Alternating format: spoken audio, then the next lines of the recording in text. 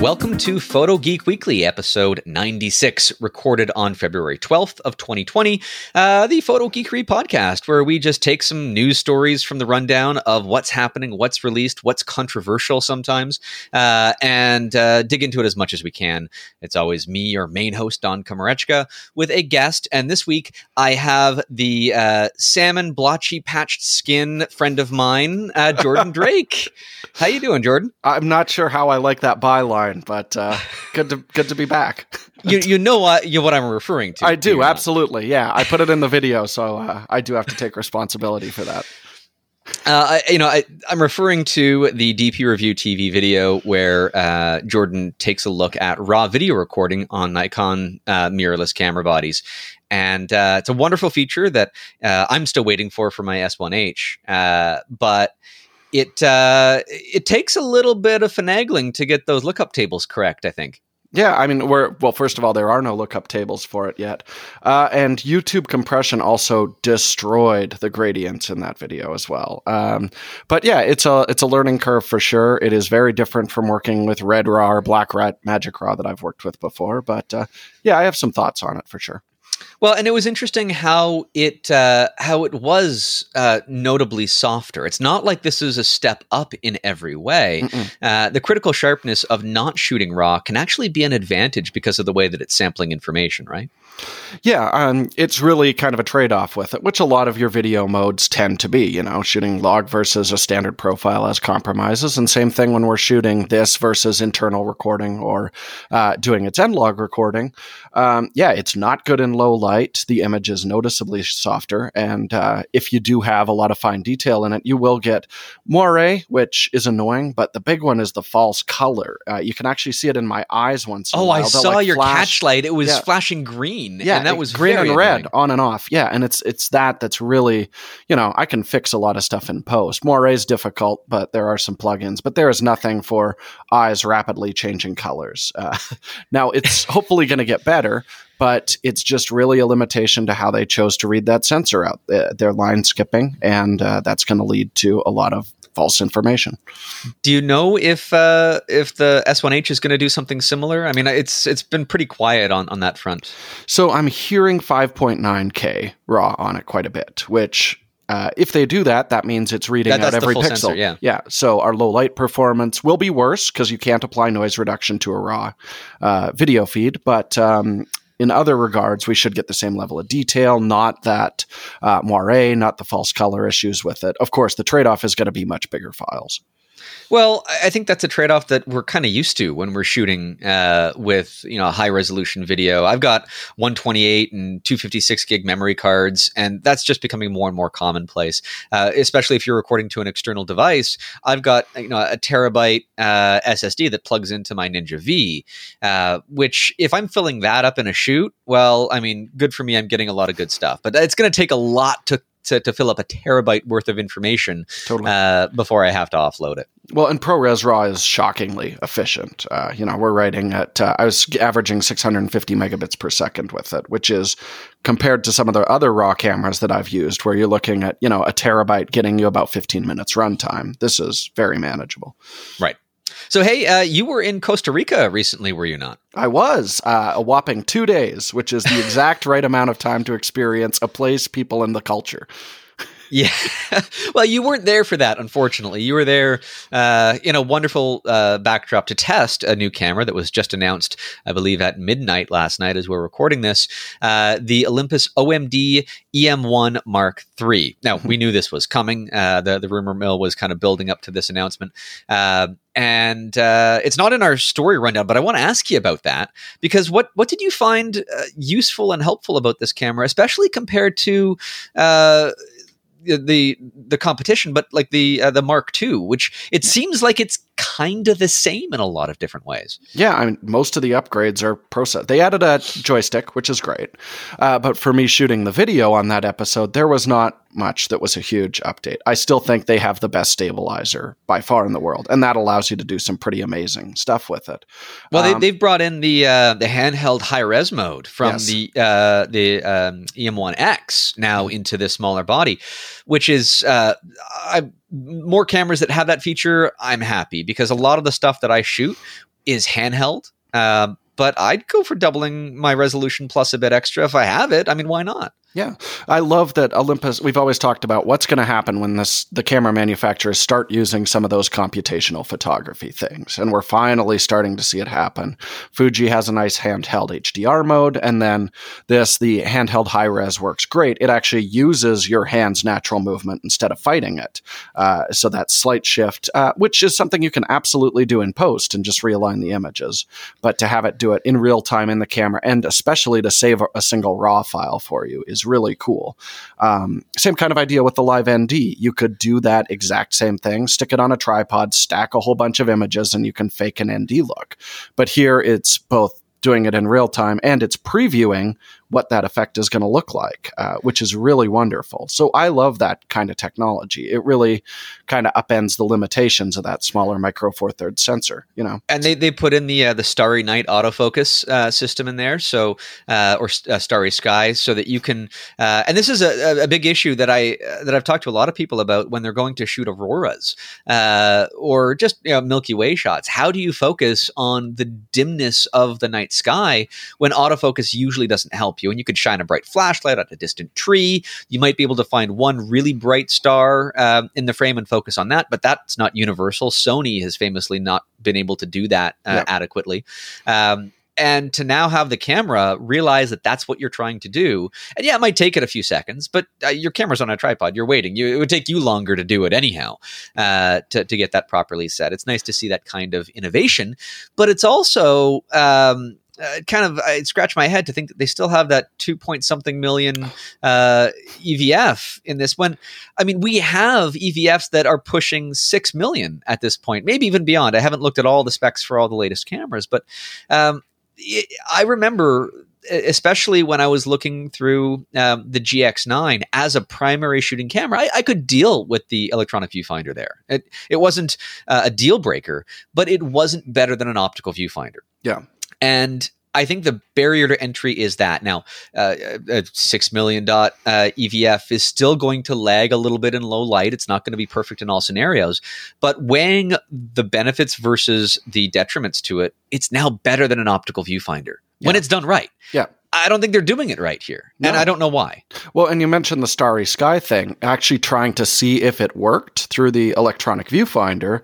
You're just trusting it. It's saying locked on, it's okay. And until you take that picture and zoom in on the also not very good LCD on the back of the camera, you're just not confident.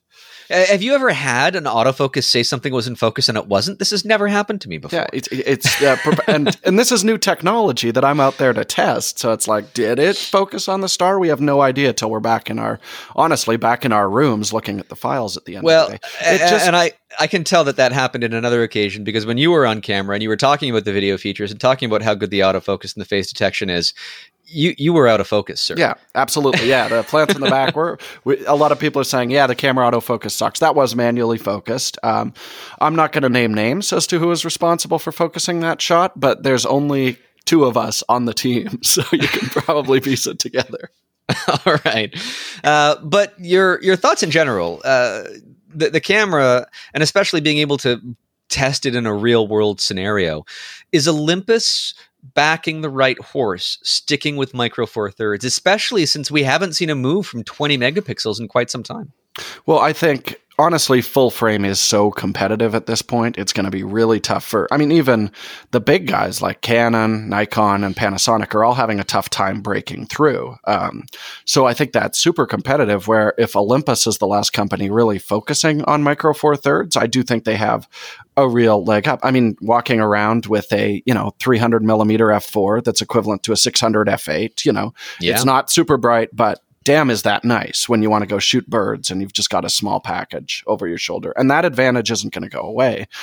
But it's a flagship product. I need it to feel contemporary and cutting edge. And so things like the EVF, having a slow second card slot, things like that just felt like budget cuts, and that's not going to inspire confidence in Micro Four Thirds. Yeah, I mean, what would it have cost them to have an extra full speed card slot? Like in terms of just the raw dollars in the production, probably not a whole lot. $10 maybe, yeah. And I mean, if they updated all those panels, the initial one shipped at $2,000 US. This one's coming in at $1,800. Release it at the same price as the last version and update those panels and the card slots. Make it feel like something that came out 4 years later. Right. Well, at least it is a step up, and it's not like they're spinning their wheels. I'm really happy to see some of the innovation that they came out with the EM1X that's now kind of distilled into this camera. But they have to, I think, keep innovating in software with the EM1X and give it some extra bells and whistles now, because currently I don't really see much of a reason to go there. No, I don't see one at all. And they've said that there were going to be other modes coming to their AI training, their machine learning autofocus, and we haven't seen anything yet. So I hope they can add some real benefits to that. But I do have to say, there were certainly some disappointments and things like that. But while we were out there shooting, I said to Chris repeatedly, if I were going and photos were my primary reason for traveling, this would be right near the top of cameras that I would bring. I loved just shooting like handheld landscapes with the ND filter, the handheld high res. It's a wonderful little travel kit. I just wish it felt more like, honestly, my GH5, which is now almost 4 years old as well, but has better panels, SD card slots, LCD. Everything feels more current.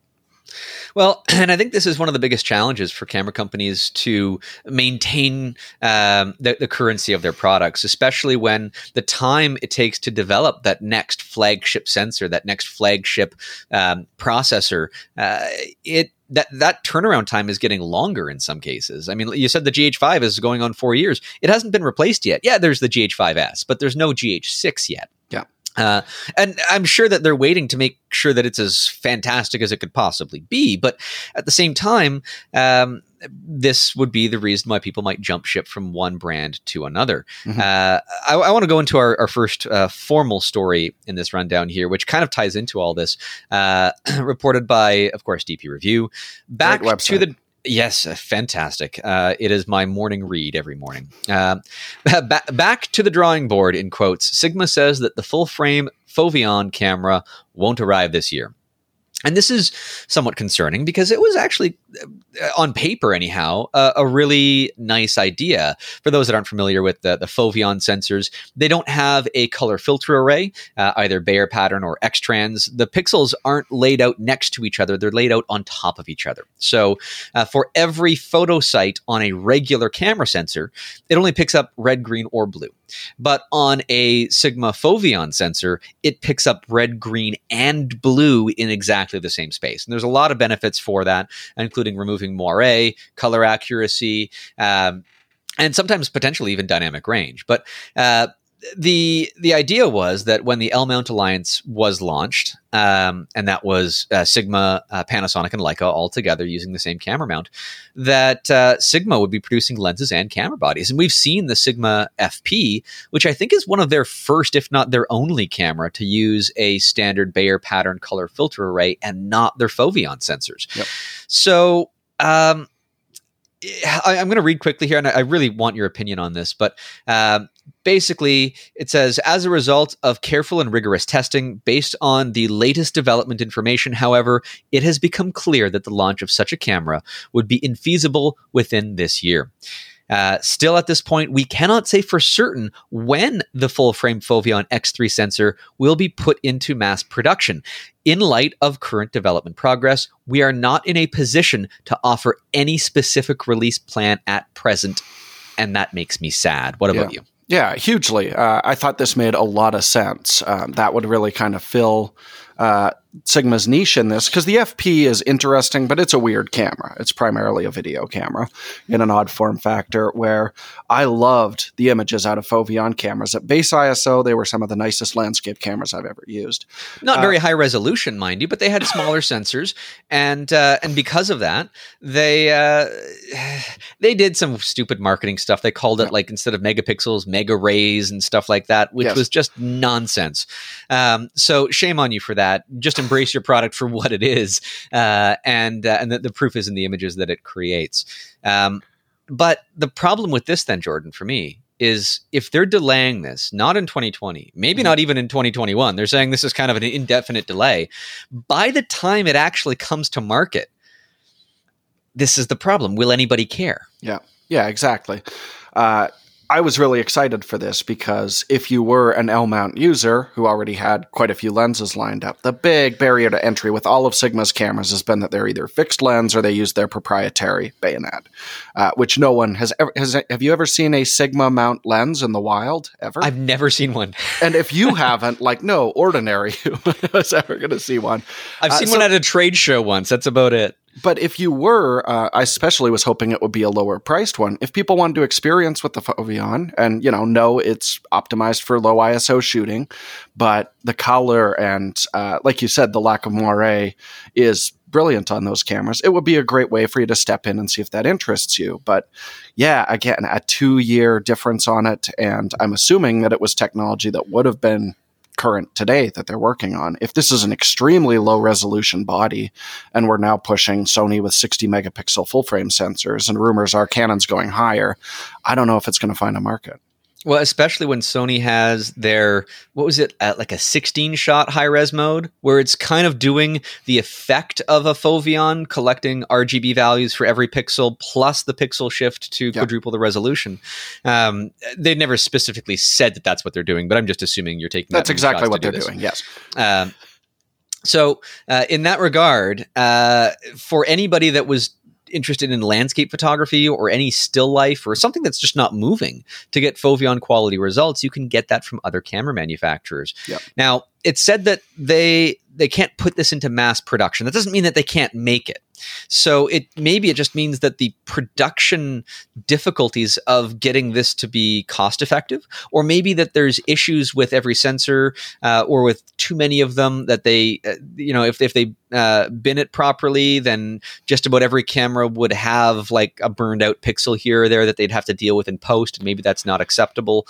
I don't know. I just don't know what the issue is. But when it does come out, if it ever does, it needs to be reinvented starting right now to be technology that just scrap whatever you have. Because if you have to spend another year working on the same thing, it's not going to matter to anybody by the time it's released. Well, and I've gone on record, I'm not a huge fan of the FP body. So if this buys them some time to really put out a nice ergonomic package for it as well, maybe that's time well spent. Yeah, I as a Panasonic shooter with my S1 series camera bodies, or if you've got a Leica SL or anything else, even the CLs would use the same Leica L mount. Yep. You've got lenses, you've got glass that you could easily adapt and put onto this body, even if you just wanted to rent one and play with it. Previously, you couldn't do that because you'd have to have those. I don't want to say that they're bad lenses, but they're useless because of the mount that Sigma used to have. Exactly. Yeah. So it's a shame. I'm hoping that this comes back because I still look at some of the prints that we pulled off the old Sigma Quattros and DP cameras, and they're beautiful. They're stunning images. So let's bring it back. All right, let's hope for the best, guys, and move on to our next story, which we're talking about innovation and pushing forward. Fujifilm has their X100V initial review, also on DP Review, and now this is a bold statement: the most capable fixed lens compact camera ever, which is. I mean, those are fighting words right there, because there's a lot of people that might debate that. It sounds like you're one of them, Don. No. I mean, it does look incredibly capable, but I just know that a statement like that is very hard to make with concrete accuracy. So just a quick rundown of this new camera from Fuji that they've recently announced. 26 megapixels X-Trans sensor, built-in 4-stop ND filter, tilting touchscreen on the back, an updated 3.7 million dot OLED electronic viewfinder. So they're beating Olympus there, at least in that regard. 4K 30p recording with F-Log built into this, a 2.5 millimeter mic port. So this is shaping up to be a fairly capable video camera as well. Only a single SD card slot, get over it. And and a price point of 1,800 Canadian. So have you had your hands on this camera yet, or is it still something that you're going to be waiting on? No, we've got a full review. Well, we still say a review in progress because it wasn't final, but it's basically final. I actually just had to pack it up and ship it back right before we started this call. And I shed a single, like a Ben Affleck tear, that one tear that he does at the end of movies, because I loved this camera. It is some of the most fun I've had in quite a while. I just think it's a very well thought out, kind of a complete package. We've been waiting for a long time on the X100s. It always feels like there's a few things that are kind of bothersome and annoying with them, where this one, it's all very well fleshed out. The tilt screen alone makes a huge difference for a street style camera. And as somebody who's taking a lot of family pictures with a 5-year-old kid, it's also awesome for that. On the sample gallery, you can see I did a few shots with strobes with this because it has a leaf shutter lens on it and a built-in 4-stop ND filter. So you can get a very unique, totally kill the sun in an exterior shot kind of look to it. That's a lot of fun if you have some external strobes. But it's a pleasure to use. It's a really well thought out spec list. You might debate the Leica Q2 is a little bit more capable because that has a full frame sensor and a stabilizer in it, but I enjoyed using the Fuji a little bit more. Well, and Sony has their full frame compact as well, the R1R Mark II, I think they're up to, but at a significantly higher price point as well, both that and the Q2. So, you're definitely getting good value for this. And one could argue that you don't need more than 26 megapixels. The other cameras will offer you more. And yes, I'm shooting with cameras and I love having that for a big studio camera, but I don't necessarily need that for, chasing around my 3-year-old daughter. I don't need that for my travel images. More is nicer, but if I'm trading that for a bigger, beefier camera, then the fact that it is just a compact fixed lens, it's kind of a moot point, because if it's as big as my regular full frame camera with a pancake lens on it, then I'm not really saving too much in that process. And just buy an X-T3 if that's the case. The size is a huge part of this. The other thing that's really great is it's finally weather sealed, which only this and the Leica Q have in common right now as well. So if you are planning to just go shoot out, I love shooting street in the rain. I think it's the best time to be outdoors when you got reflective streets. This is one of the best cameras in the world for that right now. Is it? I don't know of any other cameras in its class that actually have a microphone port on it. Am I correct in saying that this is kind of a first? Yeah, it is, absolutely. And you can also use the USB-C port as a headphone line. So now you've got mic input, headphone line, shoots F-Log. I shot an episode of our show on a X100 series camera, which I never thought I would say. And even weirder is that I actually didn't mind it at all. The ergonomics worked totally fine for it. You can see the footage is beautiful. I always love Fuji's video capture Eterna profile, which is in there. Except that this camera has a 4-stop ND filter that you can't use in video, which I think is just to irritate me. Is the only they couldn't give me. I called Fuji. They're like, yeah, it doesn't. We don't know why either.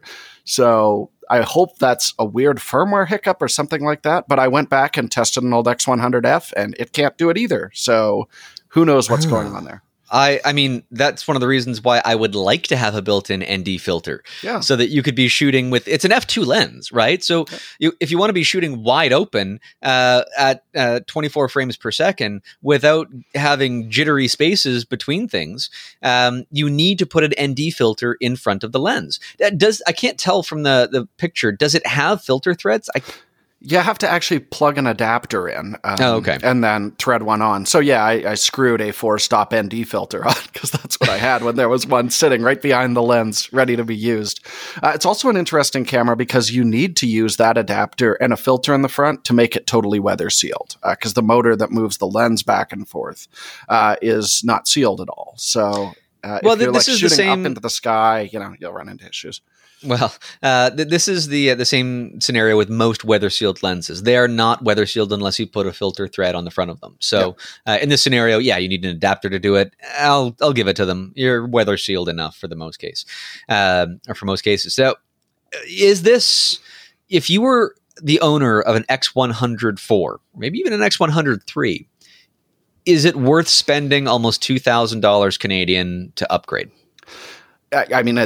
It really depends on your shooting style. For me, having that tilt screen, and especially because I shoot video professionally, having a super capable compact video camera with full manual controls is awesome. There's not really much like it. So in that case, absolutely. If you're not somebody who's pushing the autofocus really hard, or you're shooting eye level through the optical viewfinder all the time. Yeah, how was the optical viewfinder? Were there any fun bits in there? Yeah, I mean, it's really cool. You've got a little picture-in-picture display. You can have magnified where your focus point is or your entire composition if you want to preview exposure. It works great. It's a lot of fun. It is still one of those things where, yeah, I have fun shooting with it if it's not something serious. As soon as it's like, I got to get the shot, click, it switches over to an electronic viewfinder, because that's honestly a better way to shoot a lot of the time. So It's fun to shoot with the OVF, but on the old cameras, there were practical advantages to it. With the new EVF, there really isn't. Right. They've gotten so good. Yeah. And, a camera like this would make for a great street photography camera, which is what leads us to our next story. Are you ready for this one, Jordan? All right. Send the hate. So, this has been widely reported that Fujifilm pulls controversial X100V promo video due to the featured photographer's method.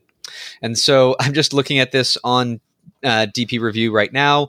This has 1,211 comments. There are very, very few stories, including camera launches, that get into the quadruple digits here. Yep. So this struck a nerve. The photographer in question, Tetsuo Suzuki, is featured in the video, and he's, at least at the time the video was recorded, was an ambassador for Fuji, which is why they decided to feature him. And he's shooting street photography. We'll discuss his style in a minute. Fuji apparently loved it. I'm sure it costs money to make videos. Yeah, I'm sure marketing people and executives watched it and okayed it and made it a part of this big launch. And then what happened? The internet got mad, and then Fuji backpedaled really quickly and really hard. So yeah, that video is. I saw the announcement. I saw a few of the comments, and I was like, "Oh, I know what's going on here." And then when I was coming on the show, I was like, oh, I should watch that video. I knew the original video was pulled. Also, the Fuji Rumors reposting of the video is pulled, and it looks like I'm going to have to go to the dark web to actually see. So I need you to paint me an auditory picture here, Don. If you could imagine a timid looking photographer with a camera, nimbly walking amongst people on the street, almost like a butterfly floating through them. I mean, kind of going in front of people, but not obstructing them, really. It's a really quick transition, and moving the camera up and around and taking photos without making any oblique gestures or not using flash or anything that would be terribly disruptive. But it's the style of using, especially if he was using the X100V, it's, I believe, a 23 millimeter lens. So it's 35 equivalent, yeah. Yeah, so it's relatively wide. You can't be across the street. You have to kind of be in a personal space, although I don't even really want to call it a personal space, because you're just crowds of people walking down the street. He's no closer to any of those people than any of the other people that are just walking in the same direction. He's just walking in the opposite direction, weaving his way through. And the internet got mad. Because how dare he get in front of people without their permission and take their picture? And how dare he take hundreds of images to find one that actually works? Because that's not what a photographer should do. Everything should be calculated, like Henri Cartier-Bresson's The Decisive Moment. Right. Which, by the way, I'm sure if you looked at his contact sheets, there's a lot of garbage within there too that we just don't see, and we herald him as a legend of that genre of photography. So you can parallel this to other photographers. I don't really want to name names specifically, but there are other street photographers out there that are I don't know how I would describe it, like almost flamboyantly distractive in front of people. Like they're making a scene in order for people to look at them and to be distracted, disoriented, and that's how they make their work. Tetsuo Suzuki does not do that at all from the footage that I could see. And some of his images were pretty good. Yeah. So I'm just trying to get inside the headspace as to, number one, why people are so angry, because street photography is not about asking permission. And number two, why Fuji backpedaled so fast and without making a statement at all. They just pulled him off the ambassador page, pulled down the video. It's like, nope, we never knew this guy. When they could have been a rallying cry behind him. Yes. And that would have actually supported their brand instead of appearing cowardly. Yeah, I totally agree with that. It really screams of, giving social media way too much power. You know, how many of those people in that 1,000 comment thread were different, and how many were, 5 people reiterating the same point angrily over and over and things like that. I do think there is a pushback against some more obtrusive street photography, like you mentioned. I know I've seen lots of shots where people are just blasting an on-camera strobe right into people's face while they're doing that. And there's some pretty famous examples of that, as you mentioned. The only concern I have, I feel like photographers absolutely have a right, and I don't like what Fuji's done with there. We have to be a little bit hypersensitive right now because, every other day we are getting another article about the creepy photographer for, people. Oh, yeah. That's how they picture photographers a lot of the time, is based on paparazzi culture, which is how some of those street photographers work. When we're shooting street, if a person's face is the expression of their face is the focal point, at the very least, Chris will have ask for permission. Generally, they have a short conversation. There's an exchange before that takes place.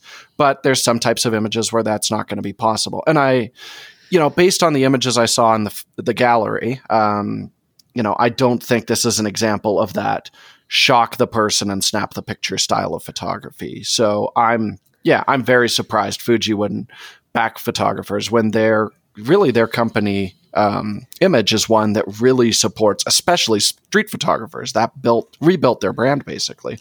So I was surprised to see this, and I'm pretty disappointed. Yeah, and it kind of reminds me of something unrelated. I don't have the story up in front of me right now, but Hallmark had put out an ad that featured a same-sex marriage. And there was a group called 1 Million Moms that threw a fit and got Hallmark to retract the video. And that actually caused a far bigger public backlash. Yes. Because if you're going to put it out there, stand behind it. You've made the decision to do that. And so I think Fuji is kind of in that same boat right now. Yeah. And I think that this actually plays very favorably into Mr. Suzuki's work, because he's been in the spotlight here. People on either side, but people know about him now. And people that respect street photography are probably going to remember his name more so because of all of this than if it was just a promo video and he just kind of had that splash in the pan of additional publicity as a result of that. And the people that don't like street photography, they weren't going to like it anyhow. Yes, yeah. You can go and complain on the internet. That's what the internet is for, after all. Yeah, if I were him, I would be booking a gallery and getting a photo book printed in the next week, because, this is definitely his moment. Exactly. And unfortunately, though, that a lot of his work is shot with Fuji, I would embrace him to switch brands at this point and see if anybody else out there, say Olympus with their OMD EM1 Mark III, would want to have a nice, well-acclaimed and well-talked-about street photographer immediately show up on their ambassador brand page. Yep. I think that might be a smart move. I wouldn't doubt it. All right. Well, I don't think we can really talk too much more on that. If you want, read the comments. There's some vitriol in there. There's a lot of people for and against. There's a lot of people that just don't understand, but they've got an opinion anyhow. As this is the internet. So don't waste too much time on that. But maybe choose your favorite swear word and do a search for it, or your favorite word of idiocy. Yes, that's more likely. That. Yeah, those won't get moderated out. Right. And see how many people are really screaming, and then just grab some popcorn and have some fun. Yeah, amateur and embarrassed are my first two to search for. That'll always lead you down some good rabbit holes. There you go. Okay, so story number 4, also from DP Review. You've been covering all the Fuji stuff, and they did something else that's quite interesting here. for people that have been listening to this podcast, we've talked about the GFX 100 camera before. This is their 100 megapixel or thereabouts. I think it was 102 megapixel medium format-ish camera. And I say ish because there's multiple sizes of medium format, and don't yell at me for calling it medium format. Fuji says it's large format, Don. They said it was large format, is large format now. Well, large format is 4x5, Jordan. Don't get me started. I'm aware. Okay. I actually have an 11x14 large format camera in my studio that I'm still working to repair. I'm trying to find, when I purchased it from somebody's basement, it had a 5x7 reduction back on it. Nice. And I just think it would be so much fun to get this camera properly restored with a proper 11x14 back on it. Kodak still makes Portra film in that format. You've got to do bulk orders of it, but you can still get like 11-inch by 14-inch sheets of film. I think it would just be a lot of fun to shoot a video of a bunch of able-bodied photographers carrying this hardwood and cast iron camera through like the forest to some beautiful waterfront scene to shoot some night sky or some sunset imagery. Yeah, that would be fun to see. Anyhow, next time in Toronto, I'll bring the pickup truck. All right. So this story is about that GFX 100 camera. Fuji says new 400 megapixel pixel shift mode is coming to that particular camera. And I mean, it makes sense if the camera has in-body image stabilization that you can shift that sensor around and do that pixel shift high-res mode that we are seeing much more commonplace right now. But wow, 400 megapixels. It makes sense that in almost all of these cases, these high-res modes quadruple the resolution of your camera. Yep. 400 megapixels, Jordan. Where do we draw the line? Yeah, I mean, I used to work in a camera store that sold Hasselblad multi-shot packs, which were exactly this. It was a 100 megapixel camera, and it took 4 images, shifted them. Yeah, but how expensive were they? Yeah, you were looking like 50 grand or so for that. So having this in a $10,000 body that's also not limited to multi-shot shooting, they only ever sold to museums, fine reproductions, things like that. I don't know of any photographers out. Certainly not locally that we're using those out in the field or anything like that. So, yeah, is it just a numbers game? And it looks really impressive on a spec sheet. And I know we're going to see some great sample gallery pictures of people's cats and brick walls and things like that with this. Yeah, absolutely. But the technology was always there. Why not make it available? And who knows, maybe somebody will capture something really spectacular with it and find a way to use that. I mean, I know you sometimes shoot generally you're using the multi-shot on very static scenes and you're getting 187 megapixels.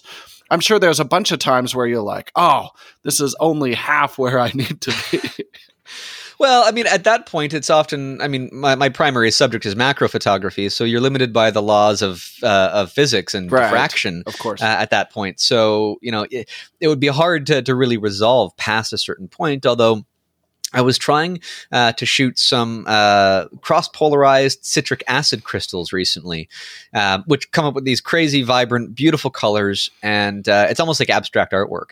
And after I'd done a number of them, and I realized, this is really good, I decided to back off from my 10 times microscope objective, putting a 5 times on, and then shooting with the high resolution mode in order to have a little bit more freedom in the final composition, and it worked well. Mm-hmm. But that would be the limit of it. If I had 400 megapixels, I wouldn't have 400 megapixels worth of information. Stuff. Yeah, just because the camera can capture it. And we're seeing these 108 megapixel smartphone sensors, and I'm going to stop covering those stories because that's just stupid. As a listener, thank you, Don. Okay. There was one I could have talked about today. We're not going to go there. Mm-hmm. There are certain uses for this kind of resolution, but at this point too, we have to realize that a 400 megapixel image is going to be really hard to process. I was reading Adobe just did the February update for some of their Creative Suite stuff, including Lightroom, and Camera Raw got an update with some things. And somewhere in there, I think it was because Lightroom can now read PSB files, B as in Bob, for the, I don't know why that stands for the large document format, but it does. And in there, it stated that the maximum resolution that Lightroom can handle is 512 megapixels. You can't go any bigger than that. So, I mean, if you were a landscape photographer and you wanted to put together a panorama with this, you've hit the limitations of what most software can actually handle as a result of it. It'll catch up, I'm sure, but that's just where we are right now. Yeah, I don't think it's practical for a bunch of people, but it's cool. And again, they're not charging you for it. They're not if they released a GFX 100 MS, then I would be like, why would you bother with that? But because it's a free software update, the sensor's already moving, it's capable of it. Why not? Good job, Fuji. This sounds more like old Fuji, where they used to just throw things in like 6 people will use this, but we can do it, so why not? Well, I remember, I think it was the episode that you actually recorded on the X100, you were recording on one of the X100 cameras, and you were talking about the new XT body, or you were mentioning something. I'm paraphrasing here, that they had this whole mantra of throwing in all of these updates and constantly organically evolving their products, and they didn't do any of that. They haven't for years, yeah. They haven't for years. And then they did before, and this was great. And so maybe we're just seeing them kind of creak that door open a little bit, and we'll see some more features coming to some of their other cameras. That would be great. Hopefully. As a owner of several Fuji cameras, man, I would love to see that come back.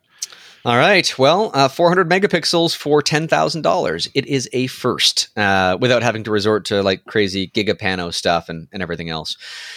So before we get to picks of the week, Jordan, where can people find all of the videos that we've been talking about and find you online? Yeah, check it out at youtube.com/dpreviewcom. That's where we'll have all of our DP Review TV episodes. As well, you can track me down on Twitter and Instagram. I'm that Jordan Drake. Specifically that Jordan Drake, not the other Jordan Drake. Do not look up that account. It's a very common name. And ever since Michael Jordan and the rapper Drake made a shoe together, I've become ungoogleable. So I am that Jordan Drake. All right. So my pick of the week is something I actually don't have it in front of me because it's off holding a flashlight for some time-lapse stuff that I'm doing. But I'd been a fan of the Manfrotto B-free tripods for quite some time. They're really compact. The way that they kind of fold up back on top of themselves to get really small, I found quite useful. And the one thing that I never liked about them is that the Manfrotto quick release plate is kind of theirs exclusively, and they're still keeping it going when almost everybody else has agreed that the Arca Swiss, which isn't a standard, Arca Swiss is actually a company, and my 4x5 camera is made by Arca Swiss, but they came up with this idea, and I guess just let everybody use it for free, and that's why it caught on. I'm not sure if there's a licensing agreement, but everybody's using this format. It's a better system, yeah. It's a better system, and there's multiple ways to lock it down to. And so I was not using that B-free tripod very often, unless I was specifically traveling and I was going to be gone for a few weeks and just, begrudgingly put that quick release plate on the bottom of the camera, take off the Arca Swiss one, and away I go. But now I can breathe new life into that because a company called Hejnar Photo, I'm not sure how to pronounce it, has produced for $70 US a replacement top plate for that tripod that is designed in a way that still lets the tripod legs close up around it. Nice. So that it stays as compact, but it's Arca Swiss compatible. And so this was put onto me by a fan and a listener of the show. So thank you very much for that. And I just looked around this website. He's got like focusing rails and camera plates and tons of really interesting stuff, including things like focusing rails for macro photography. There's a whole selection of that stuff there as well. So the only thing that I've had from this company is that Arca Swiss compatible top plate for the B-free tripod, but I like it. It's well made, and their other stuff seems pretty good too. So check out these guys. I'd never heard of them before, and I'm pretty impressed. How big a process was it to swap the heads over, Don? Oh, it's just an Allen key. Perfect. So just 30 seconds worth of effort. But did they ship you the Allen key with They it? did. Nice. All right. This is a quality company. I can get behind this. And what is your pick of the week? My pick of the week, I'm not sure if you've gotten your hands on this yet, but I've learned to love it over quite a while, is the Panasonic 24-70 2.8 lens. which really does feel like it was built from the ground up to make. And this is for the L mount, right? This is the L mount, yeah. So my big question when I was looking at switching from using Micro Four Thirds to jumping over to the S1H as my primary A cam, I adore and I think it was my pick of the week actually before, the Panaleica 10 to 25 millimeter f1.7. Yep. I said if their standard zoom can live up to that, then I'm very, very interested. And I've been stress testing this 2470 for a long time, and it is a wonderful lens. It's very sharp.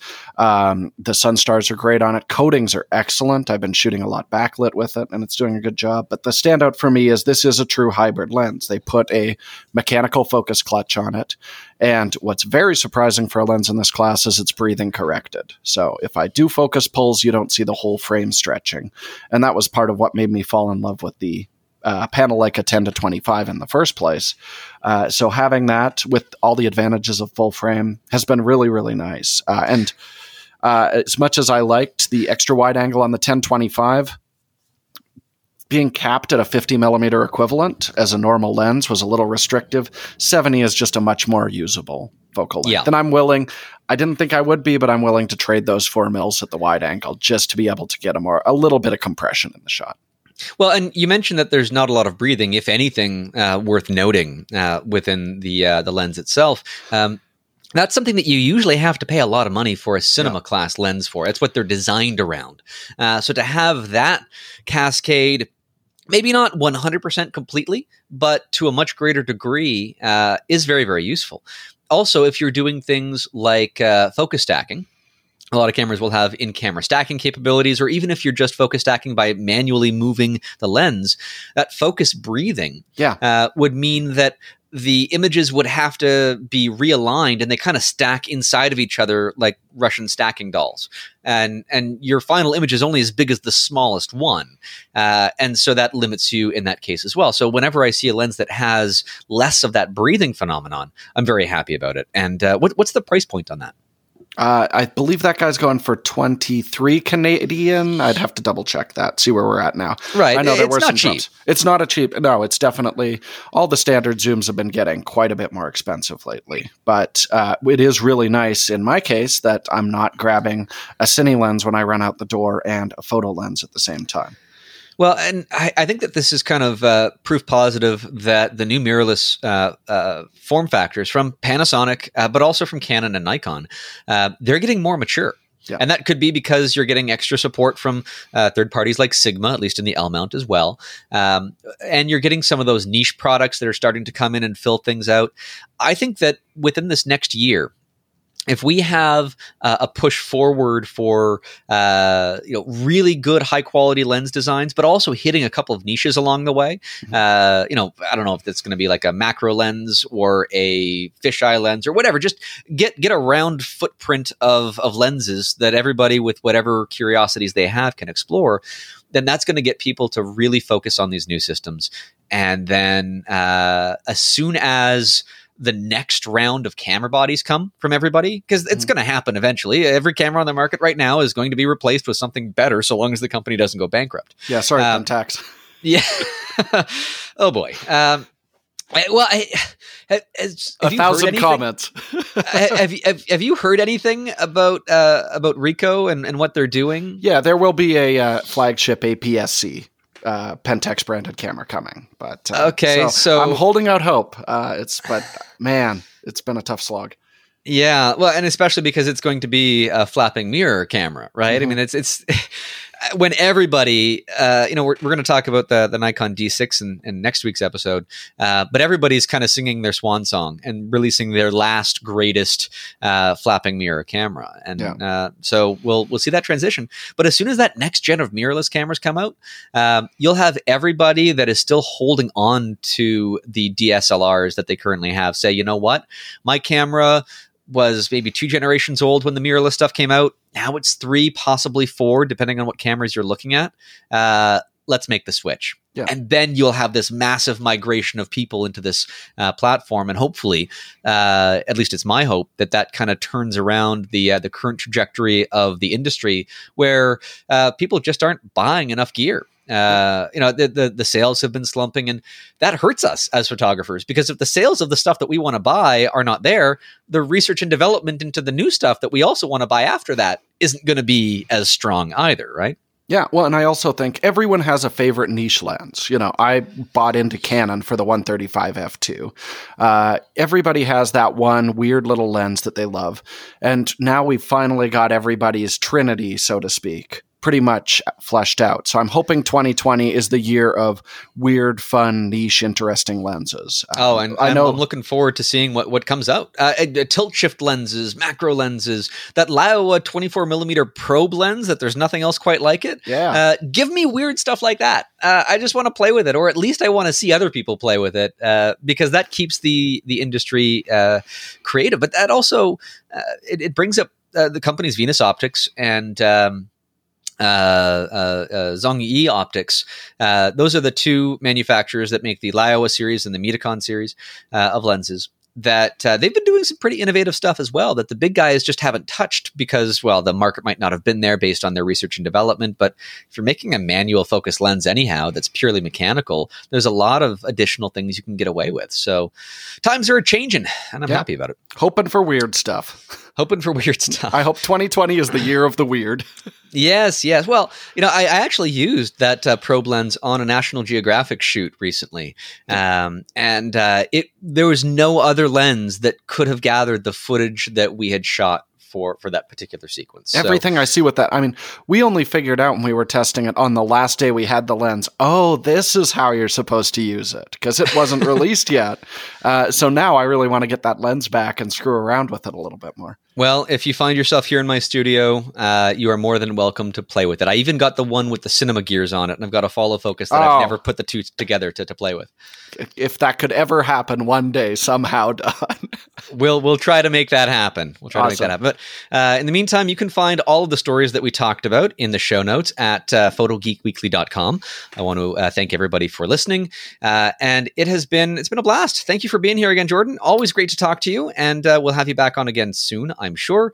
Until then, it's time to get out and shoot.